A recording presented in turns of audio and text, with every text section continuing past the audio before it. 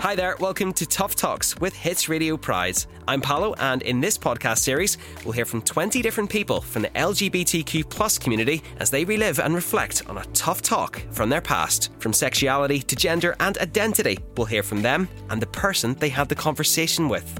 In this final episode, we'll hear from Ben, a non-binary writer, and their friend Spencer, as they reflect on the tough talks they continue to share with each other.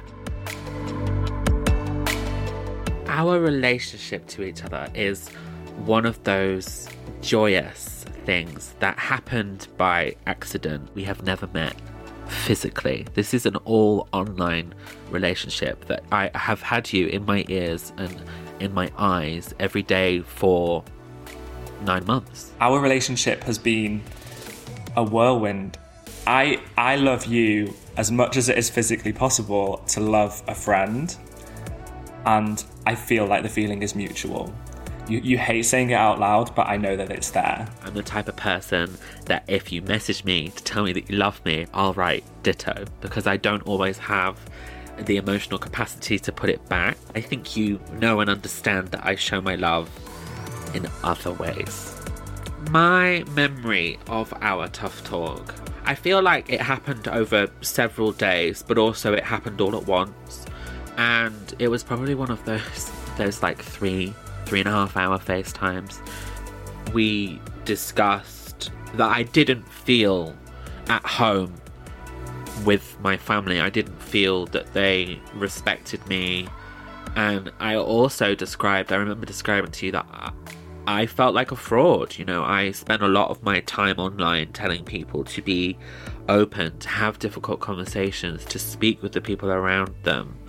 And I've never sat down and had a conversation with my parents that I'm non-binary. I've never discussed that my pronouns are they, them, that I want them to use them. I have never discussed any of that. And I was able to voice that with you for the first time in my life. Yeah, you had definitely been holding it in for a long time, and I got that from you right away. You came to me that day completely deflated. You will have had one of these exact conversations that you mentioned. When you came to me with this emotion, I was like, wow, okay, this isn't a how was your day, oh this happened, it was hilarious. This was like, okay, we're gonna sit down, however long this is gonna take, however long you need, get it off your chest, you know, speak from your heart and say it as loud and unkind of scripted as you like. Just whatever is going around in your head, just say it out loud. And we did it, and we got there, and it was a very long conversation. It was incredibly difficult. What was most difficult for you about having that conversation with me?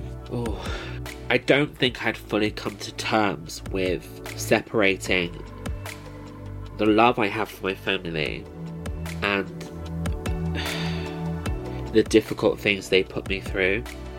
And I think what was difficult for me is that I had to realise that you can still love someone for who they are, but you can also hate them for what they do. And I don't think I've ever said that out loud, even in that conversation. I need you in my life, Spencer, because you're a little bit removed from the situation, but I also think you know me as well as they do. Can you understand why I needed to come to you? I think at first I was confused as to why I was the chosen one. Sure. But yeah, I understand it completely.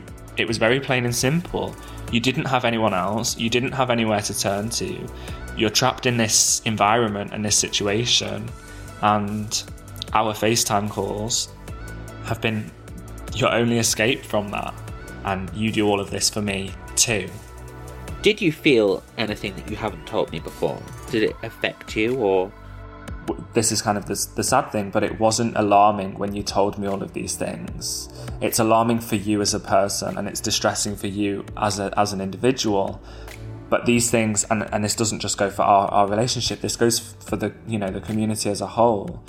We're kind of blasé to these things to some extent. We're aware that it happens, and we're like, oh, of course our families hate us. Of course people don't understand us. Of course we're not accepted, you know. Every week we say, oh, congratulations, we made it. We did.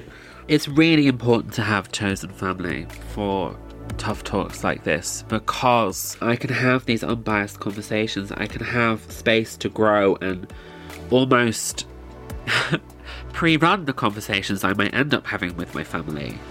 We've really dug deep into this ongoing issue, and I think what we've established is that conversations aren't a one-off thing. Coming out is not a one-time thing. Being ourselves is not a transformation that happens in a day. All of this stuff still has so much room to grow and so much progress that still needs to happen. Every day you have to tread water. Like, it's not fixed. There's always more to come. That's why we have to have tough talks with each other, because there's not enough experience and reality in the world to allow us to feel normal. And I think conversations like this one that we had, for me, allowed me to feel normal, and that is something I'll be forever grateful for. Thanks for listening to Tough Talks with Hits Radio Pride. If you've enjoyed this episode, please share the love by telling your friends, rating us 5 stars, and subscribing wherever you get your podcasts so that you never miss an episode. If you'd like help or support about any of the things you've heard in this episode or in the series, you can reach out to Switchboard, the confidential LGBT+ helpline, on 0300 330 0630, or check out hitsradio.co.uk/pride. Tough Talks is produced by Reform Radio and made possible by the Audio Content Fund.